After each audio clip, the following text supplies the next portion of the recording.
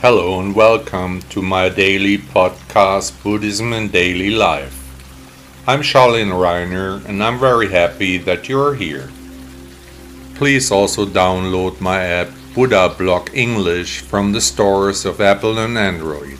Thank you so much. Immersion in Buddha nature.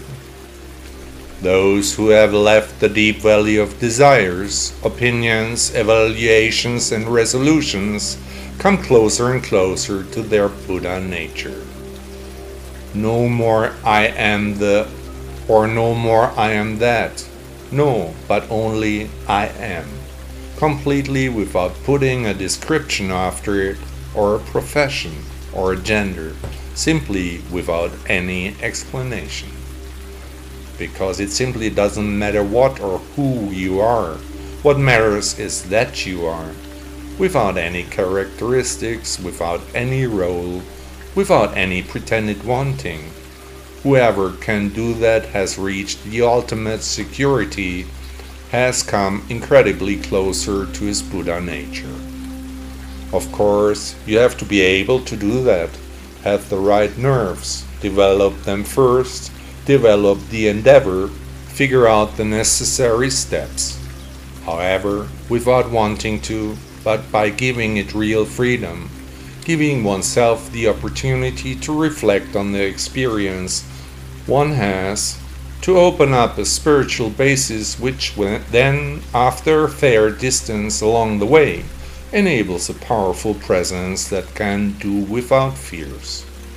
In order to achieve such a state of being, one must first also take care of one's being, no longer allow oneself to drift, no longer live from moment to moment.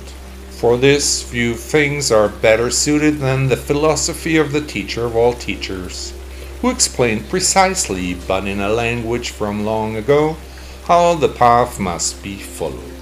All suffering comes from attachment, which we humans develop despite knowing better, because we have such great fears of the truth. The I Am is the beginning of the path, which leads on the pathless path to the gateless gate culminating in nirvana. Whoever now thinks that he or she can determine and explain everything with the intellect cannot let go enough. Whoever must trust must leave his or her course to the Buddha's teaching. What we think we know is only illusion anyway, according to the great teacher, but the I Am, that is a temporary fact. Whoever then experiences a contradiction between intellect and letting go, takes another step towards awakening, can slowly take hold of the situation, think more and more thoughts, which then become more and more purposeful. Then one fine day, the I Am will also fall away. The depth of the teaching can be experienced. Awakening comes within reach. The true Buddha nature slumbers directly under the I Am, still overlaid by debris and shards that have accumulated in the course of life. As always, the path is the goal. Buddha once said, "May my deed be praised far and wide, to me the glory, to me the honor, to me the dominion over all that I will and whom I will. The fool thinks and is blindly led to greed and arrogance." Did you enjoy the podcast? Thank you for listening to Buddha Blog.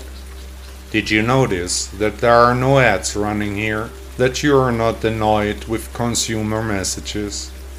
Would you like to thank the author of this blog for his work with a donation? Support me, contribute to the extensive costs of this publication. Your support can help to continue the important work we are doing for Buddhism. Please also download my app Buddha Blog English from the Apple and Android stores. 1000 thanks.